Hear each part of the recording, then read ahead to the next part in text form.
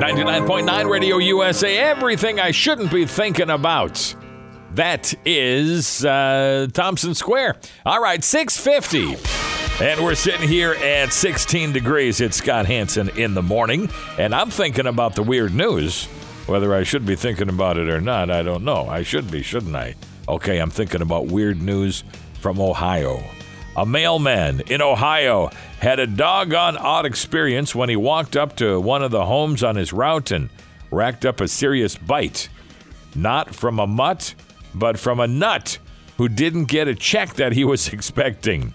Robert Kiefer was waiting for his daily delivery on Saturday when the postman didn't have a check in the bag for him. Well, he proved his bite was worse than his bark by wrestling the mailman to the ground and sinking his teeth into his leg.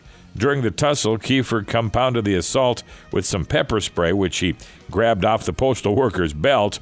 He was subdued by cops and arrested on charges of assault and resisting arrest. A Wisconsin man was taken into police custody after going hog wild and pelting cars with frozen ribs while in a drunken stupor. Cops were called to a highway in Racine, Wisconsin, to investigate a disturbance and found about 15 or 20 large pieces of meat scattered across several lanes of traffic. While they followed the Porky Trail and found a large bag brimming with ribs in the front yard of a home belonging to Sharquan Liggins, who confessed to the meaty misdemeanor. Liggins said he pulled the boneheaded stunt because he thought it would be funny, but he didn't find it amusing when cops tried to arrest him.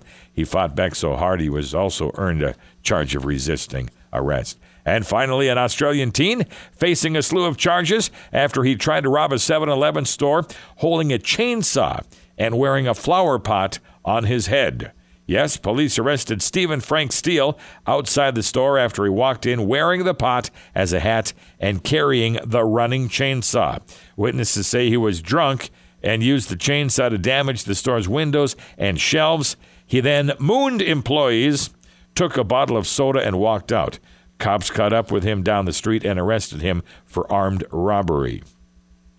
I think he was on a little bit more than just being drunk. That's your weird news this morning. It's 6:53. Lundgren's invites you to warm up with the cold days